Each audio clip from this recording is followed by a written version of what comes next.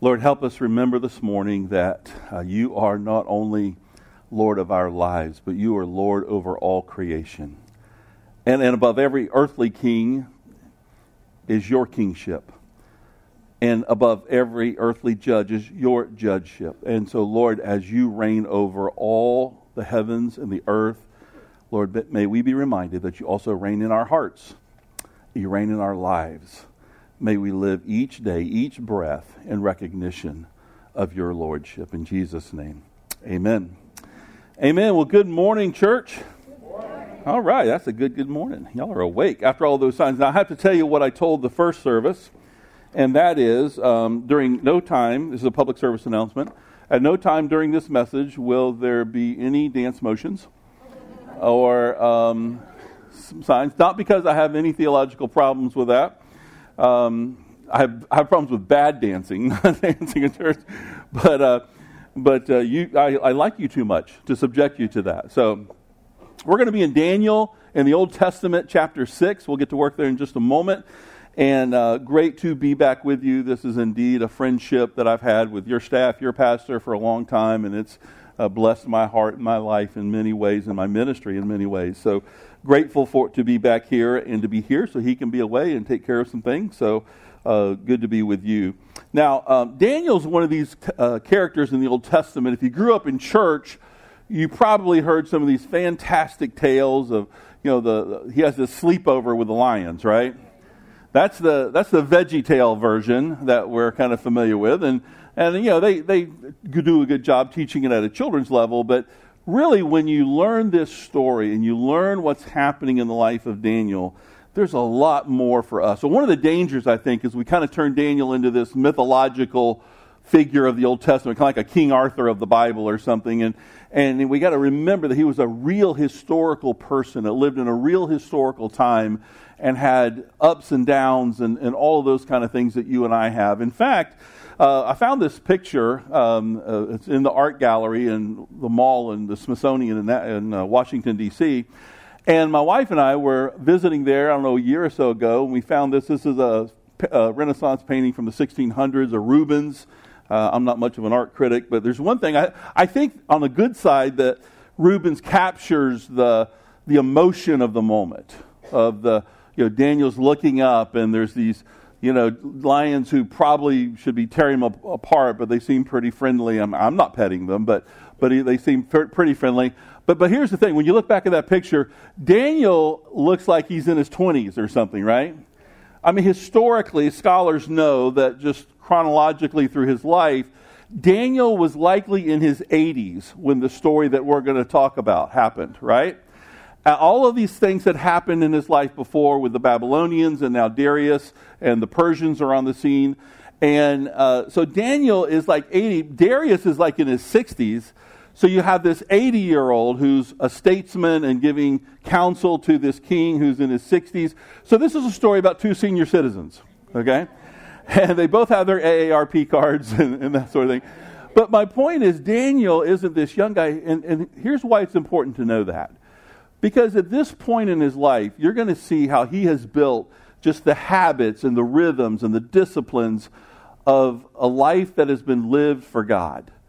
And just a long arc of obedience and a Godward life that he has cultivated through just putting these habits and rhythms into his life. And we're going to see evidence of that. He's not a young man anymore. He's somebody that you can really learn from and really kind of pattern your life after. Years ago, Camille and I knew a gentleman in our church in Jacksonville.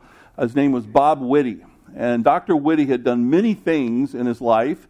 He lived to be 100 years of age. That's an accomplishment right there.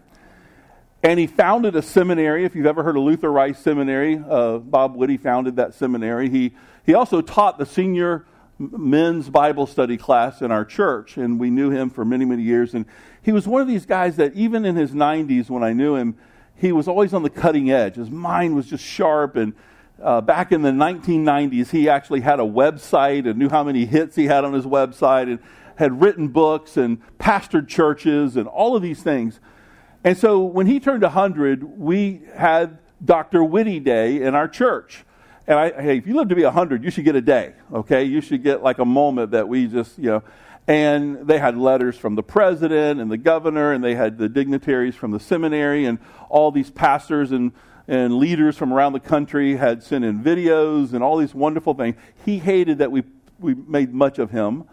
But at the end of that, we did what good Baptists do, and we went to the fellowship hall and ate casseroles and fried chicken, and then had a cake brought out for Dr. Whitty, and we sang happy birthday. I mean, how many times do you get in your life, do you get to sing happy birthday for somebody who's lived to be 100, And even though his voice was quiet, he could still, speak in a great clarity of mind. And so when we sang happy birthday, he said, speech, we want to, what wisdom would you have to share with us? Pastored churches for over 80 years by the end of his life. And just an amazing, amazing life. And he said, I think the meaning of life for me has come down to these 3 points. Jesus loves me. This I know, for the Bible tells me so. After 100 years of living, that's what had kind of come into focus for him. And can I tell you, even on some of my better days, I don't know that my life is that clear and focused. But you don't get there overnight. You get there with a life of cultivating the spiritual disciplines and godliness and just letting Jesus saturate your soul. And Dr. Whitty had done it. Well, Daniel had done that. And so it's important that we realize that he's not a young, nothing wrong with youth, but there's something about that generation, right, who've been living for the Lord. I'm in my mid-50s now, and I think you can guess. It's not real. It's pretty hard to hide at this point. And I'm starting to listen a lot more to that generation ahead of me, particularly the men in my life that are in like their 70s and 80s. I've got 4 that come to my mind right off the bat. And they all impact me in some different ways. But there's one guy named Walter. Walter's incredible. He's kind of like a Dr. Whitty. He's done all these amazing things, planted churches and all this. And he's 84 or 5 years old now. And Walter is, he likes to come up and put his arm around me and go, okay, bub, now just remember, you're in the third quarter, but you can only win the game in the fourth quarter. And what he's encouraging me to do is don't quit. Keep in the game. Keep going. Keep pressing. You're not over. And I get a lot of wisdom from those people that I want to pattern my life after. Well, I think we have a biblical example of one of those people with Daniel. So as we look at this story and the curtain pulls back, Darius is setting up his administration, and he's put 120 satraps, or like governors or mayors, over these geographic regions. And then he's put 3 vice presidents, if you will, these high-ranking administrators who oversee the overseers. Okay, so like, it's kind of a bureaucracy, and the whole idea, it's all based on money, by the way, okay? They collect taxes, and guess where those taxes go? Upline, and they get a cut, and so forth. Well, Daniel is one of these very prized, important positions of one of the vice presidents that oversees a number of these regional mayors or rulers. And have you ever noticed in life, the more you kind of progress and succeed, your friends multiply, but so do your enemies? And that's what was happening to Daniel. And so there rose a number of these regional satraps or mayors who wanted to trip him up. Jealousy, right? Here's Daniel, this outsider, foreigner, and he's going to be overseeing them. And so they wanted to do this. That's where we pick up the story in chapter 6, verse 4. And the first thing I want you to see here is that Daniel had consistent integrity. Now, just a simple preacher, I'm going to give you like 3 or 4 points. We're going to go beat the Methodists to lunch, so don't worry about it. So the first thing we're going to see, verse 4, take a look with me. It says, so the governors and satraps sought to find some charge against Daniel concerning the kingdom, but they could find no charge or fault because he was faithful, nor was there any error or fault found in him. Then these men said, we shall not find any charge against Daniel unless we find it against him concerning the law of his God. What a life testimony. Wouldn't you want it to be said of you, even by people who don't like you? Man, if you want to trip that person up, it's going to be hard because there's no lack of integrity. The way they handle their relationships, the way they handle their finances, the way they handle anything that's been given to them, they deal with integrity. That was the reputation at this point in his life that Daniel had. And by the way, that's another indication of just the long life and reputation that Daniel had. They knew that if there was only one way to trip him up, it was going to be because he was faithful to the Lord. Wouldn't you like that to be said of you? Hey, this person, there's no way. They've got nothing hiding in the bushes. There's nothing that's, kind of a hidden thing. They've lived their life open, and you can see their life. They're transparent, and there's nothing. You can scroll through their feed on social media, and you're not going to find anything to cancel them. And they looked, and they couldn't find anything against Daniel, except they saw on his social media, they saw a lot of posts about Jehovah, the one we were just singing about. There's no God like Jehovah. I didn't tell you I wouldn't sing, I just said I wasn't going to dance. So they knew he was faithful to the Lord, but nothing else. And believe me, if there was something, they would have used it against him, right? There are probably people out there in our lives today that you give them something to use, they'll use it. But here's the thing. Daniel wasn't trying to impress them. He just knew he needed to live a life of integrity. Now, I heard a preacher one time define integrity this way. He said, integrity is when the tongue in your shoe matches the tongue in your mouth. That my walk aligns with my talk. What I profess and what I say is where I go. That's what integrity means. Well, Daniel had this apparently. So they knew they couldn't trip him up in any other way. So they wanted to get him in trouble, so they went to Darius. They knew one way they could do it. So they had the king establish a law that no one could pray to any other god but the king for 30 days. Aha, they said, we got him. So they put this law in place. And you've heard about the law of the Medes and Persians. Once you put this law in place, it cannot be broken. Because they knew Daniel was authentic. And Daniel was authentic and real because he had cultivated that authenticity into his life. Now, a little bit about our story. Camille and I were both at one time in our life bankers. And don't hold that against us. But we worked for commercial banks. And we actually both have been through teller training. Where, you remember when you could go walk into a bank and talk to a live human? Remember those days? Yeah, we were some of those people. And so you go through training to learn how to cash checks and, smile and be nice and all those sorts of things. And so one of the days in training I was looking forward to was when the Treasury Department comes in and they teach you about counterfeits. Because one of the main ways that you spot a counterfeit is through banks. I mean, we handle lots of currency, a lot of cash. And so one of the main defenses against the counterfeits is what's happening in the banks. And so they would come in, and I thought, they're going to come in and teach us all about the tricks and the sneaky things that these counterfeiters do. We're going to learn all the tricks of the trade. And they did a little bit of that. But about 90% of the training was showing us and teaching us about real, authentic currency. What are the denominations? What are the different seals and things? What is the little blue and red threads that are in the fabric of the paper? The most main way that you can tell if a currency is fake or not is how it feels. It's easy to copy the image. It's really hard for them to fake the feel. And so they teach you all of these tricks because here's the learning for us. If you want to be able to spot a phony, learn the truth. The more you know what is real and true, the more you'll be able to look at something and go, something's not right about that. And the Treasury Department's counting on it, that we'll be able to spot that.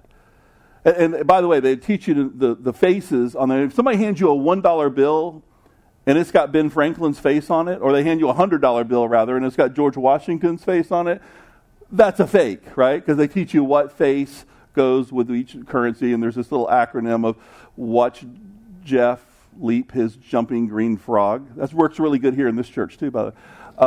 And that's all the fake, like Washington, Jeff, all that. So you learn to spot the phony by being very familiar with what's true. Daniel knew this, and they knew that this was the only way they could trip him up. He was true to his God, and it showed to everyone else. So, he lived a life of integrity before others, and there was a world that was watching him, friends.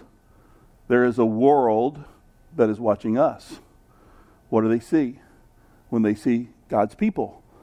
The way we conduct business, the way we live our lives, the way we are, both in terms of the decisions we make, the countenance we have, the way in which we interact with people, esteem others. It matters. And I'm not talking about just being nice for Jesus. I'm talking about letting the Spirit of God saturate your life in such a way that it just shines through. It just shines through. So that's the first thing, to have integrity that is consistent. The second thing, and we'll look down in verse 10, is that Daniel had a commitment to prayer.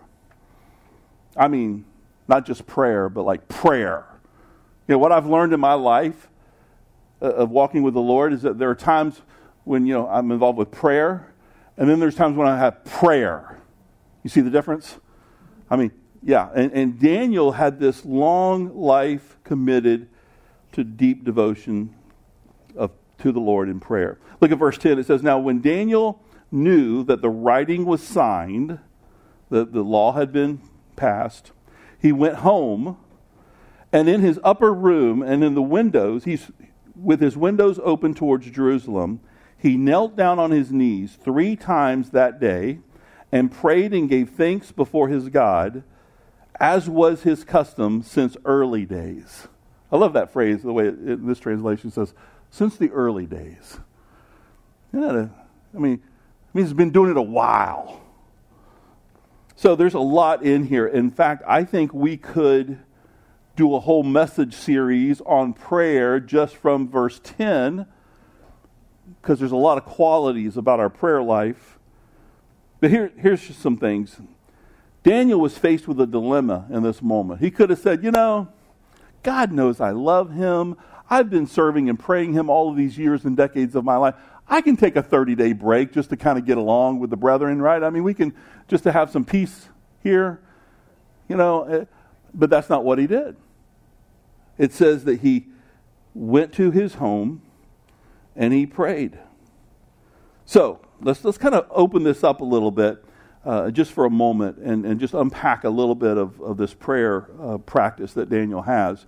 First it says he went to his home, into his house, because, see, for Daniel, prayer was personal. It starts at home. You've heard it say, don't try it out there unless you first practice it at home. It's got to make sense. It's got to emanate from your personal life. It was a personal matter for him, but it wasn't necessarily private. Did you notice he had the windows open? Now that was their practice, to open their windows towards Jerusalem and face that direction as exiles, those who had been taken off away from Israel. So he's facing Jerusalem, but the windows are open.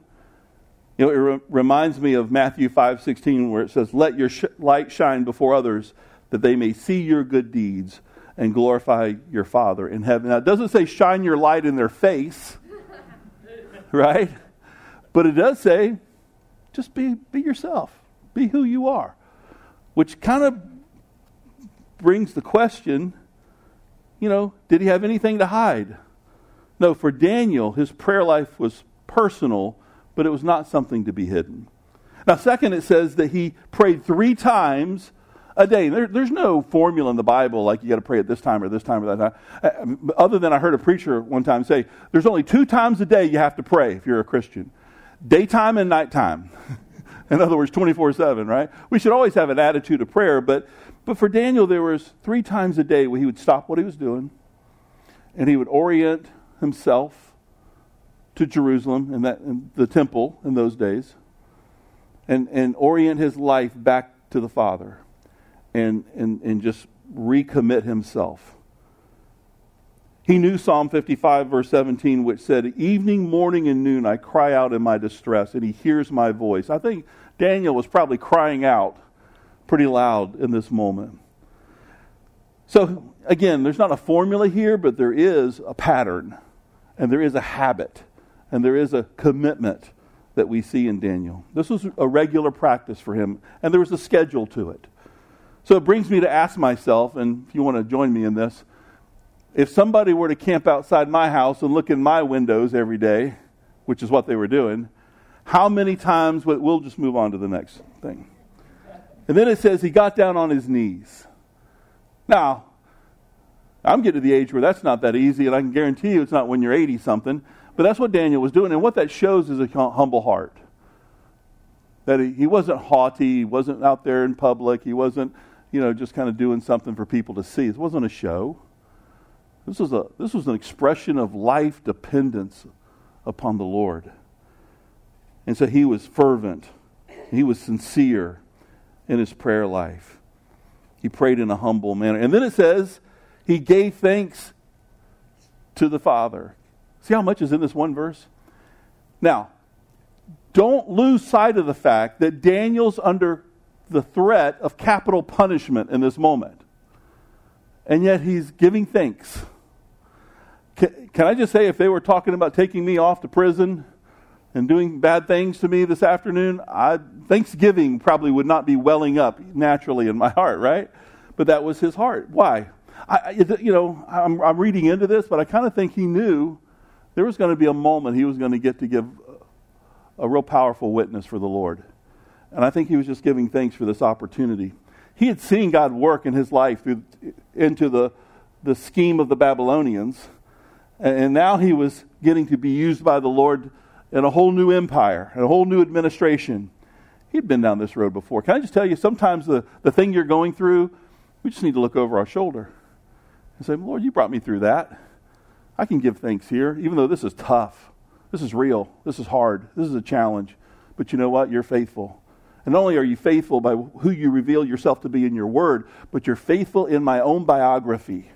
You're faithful in my own life. And he who began a good work in you will be faithful to complete it until the day of Christ Jesus. And so I think Daniel had that kind of life where he could, in this kind of a crazy moment when things seem threatening and out of control, he's got a heart of thanksgiving.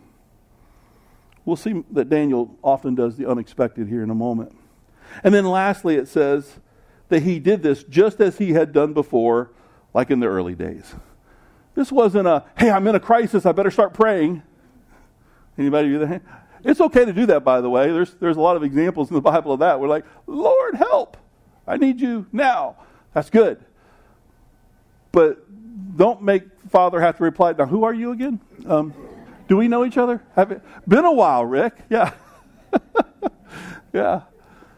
You see, I heard one commentator say this, that Christian character is not forged in adversity. Christian character is revealed in adversity. You see, Daniel had won the private battle before he was going to win the public battle. So he had put in his homework. He had built this into his life, and he was ready. And he was found faithful. Also, it's important to see here that it was Daniel's prayer life that got him into trouble, and it will be Daniel's prayer life that gets him out of trouble. God moves through his life because he has stayed so close to the Father. Daniel understood that the hardest battle you'll ever fight is the internal one. Now that's, think about, there's some real tough external battles out there, and people and situations, but we've got to bring it home first. We've got to win the personal battle that Jesus has for us. So, this third quality, though, we've talked about integrity and we've talked about his prayer life. But I want to move to this third one. This is really where I've been wanting to get to share with you.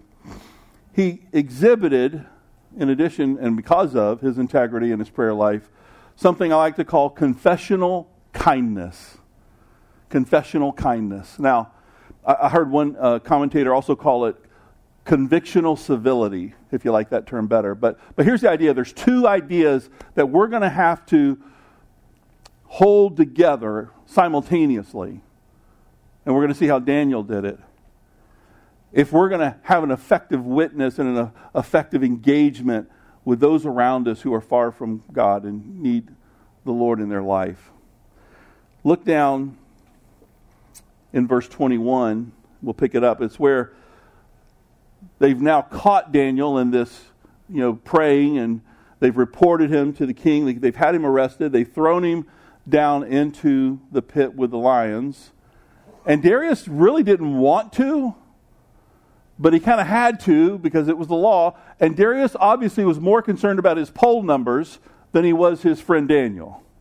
Because he was the king, he could have stopped it, but he didn't. Had him thrown in. But it does say that Darius stayed up all night. He was concerned about Daniel. He didn't sleep that night, it says. And so in the morning he comes and he calls down, Daniel, are you there? Has your God been able to rescue you from the lions? And then it picks up in verse 21. Then Daniel said to the king, O king, live forever. My God sent his angel and shut the lion's mouth so that they have not hurt me, because I was found innocent before him. And also, O king, I have done no wrong before you. All right, here it is. So we see after this betrayal and arrest and conviction and execution, the first thing that Daniel says to the king is a compliment.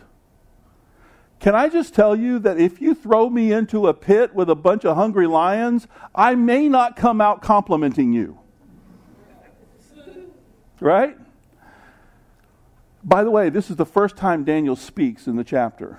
Everything to this point has been writing about Daniel. This is the first time we have actual, lines that he's saying. And the first thing that he says, this octogenarian who's been following Jehovah for all these years, is compliment to a foreign king. O king, may you live forever. There's a winsomeness, there's a kindness, there's a warmness. Like, okay, I get it. You couldn't save me. You had to do your thing because of the whole law of the Medes and Persians thing. You had to be Darius. You had to go all Darius on me. But guess what? My God saved me. See, he didn't come out strutting. He didn't come out, that's right. You got anything else for me? He didn't do any of that. He came out pointing Darius to the King of Kings and the one who would eventually judge all. And I think we have to be careful to do the same thing. There's this kindness, there's this civility that he has, but he doesn't shy away from pointing Darius to the truth about Daniel's status before the Lord, and I'm innocent before you. You have wrongly done this to me. And so he doesn't shy away from telling the truth. I don't know, Galatians 5 had not been written yet, but Daniel obviously knew the fruit of the Spirit because he exhibited peace, patience, kindness, goodness, and certainly self-control. A lot better than I think I would have in that moment. So he's in good spirits. He doesn't come out angry. He doesn't come out posting stuff on social media. Let's cancel Darius. He doesn't do any of that. He comes out complimenting him. How does he do that? Well, all those years, as in the early days, when he would pray morning, noon, and night, it does something to your heart. The more it saturates, the more it marinates, the more it just kind of gets infused with the Spirit of God. In that moment of crisis, in that moment of challenge and pain and danger, what you have been cramming in will come out. The question is, what have you been putting in? And for Daniel, he was ready for this moment, as much as one could be. And he demonstrated this convictional civility, and he doesn't come out and say these words, but his attitude is just one of forgiveness. C.S. Lewis has a great quote on forgiveness, that forgiveness is a lovely notion until you actually have something to forgive. That person who laid in the bushes for you. That person who struck just at the right time to do the most damage. How are we in those? And it's work. Forgiveness and keeping a warm, winsome spirit about you during difficult times is not easy. And it wasn't easy for Daniel. Years had gone into cultivating a heart that was ready for this kind of a moment. And here's what I want to say to us, just from an evangelistic standpoint. Evangelism's never easy. Never has been, at least not in my lifetime. But I think in terms of culture that seems to be increasingly confused about what biblical faith is and what it really means to follow Jesus. I think if you are going to go around living a life by this book and what it teaches and who it introduces you to, we will be increasingly misunderstood and perhaps opposed in the culture that we now live in. I think it's going to be really important for us to hold kindness and confession of truth together and not lose either one of them. In fact, I found this video where somebody's got a really good hold of truth, but they kind of forgot the kindness part. And so I want to show this video, but I want to tell you first, don't be like this guy, because if you don't, you'll be like a minute into it and go, why is he showing us this video? So anyhow, check this out. Oh, there's a spot. Perfect.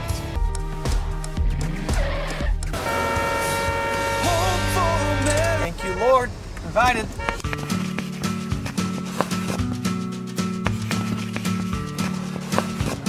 Hey, God bless you guys. Barista, what's going on? God bless you.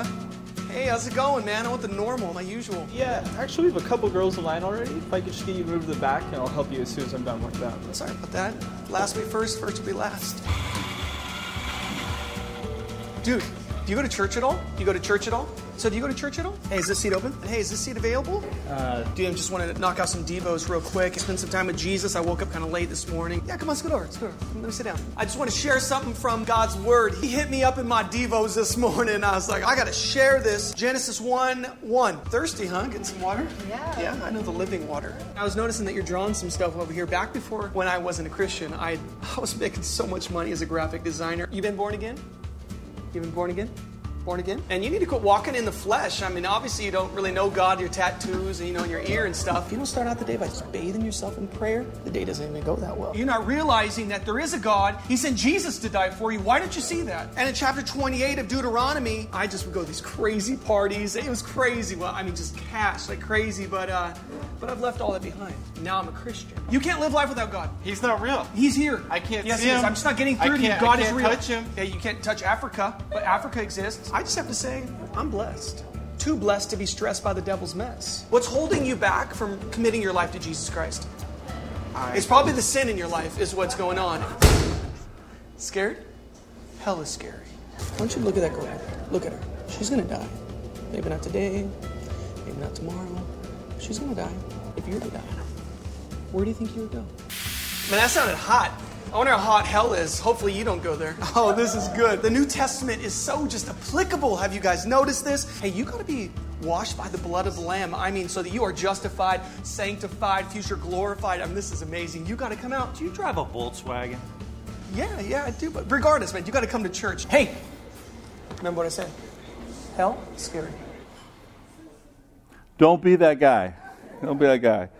Certainly knew a lot of the truth, but man, a terrible rapper, right? A terrible way of engaging and developing some connections there with people.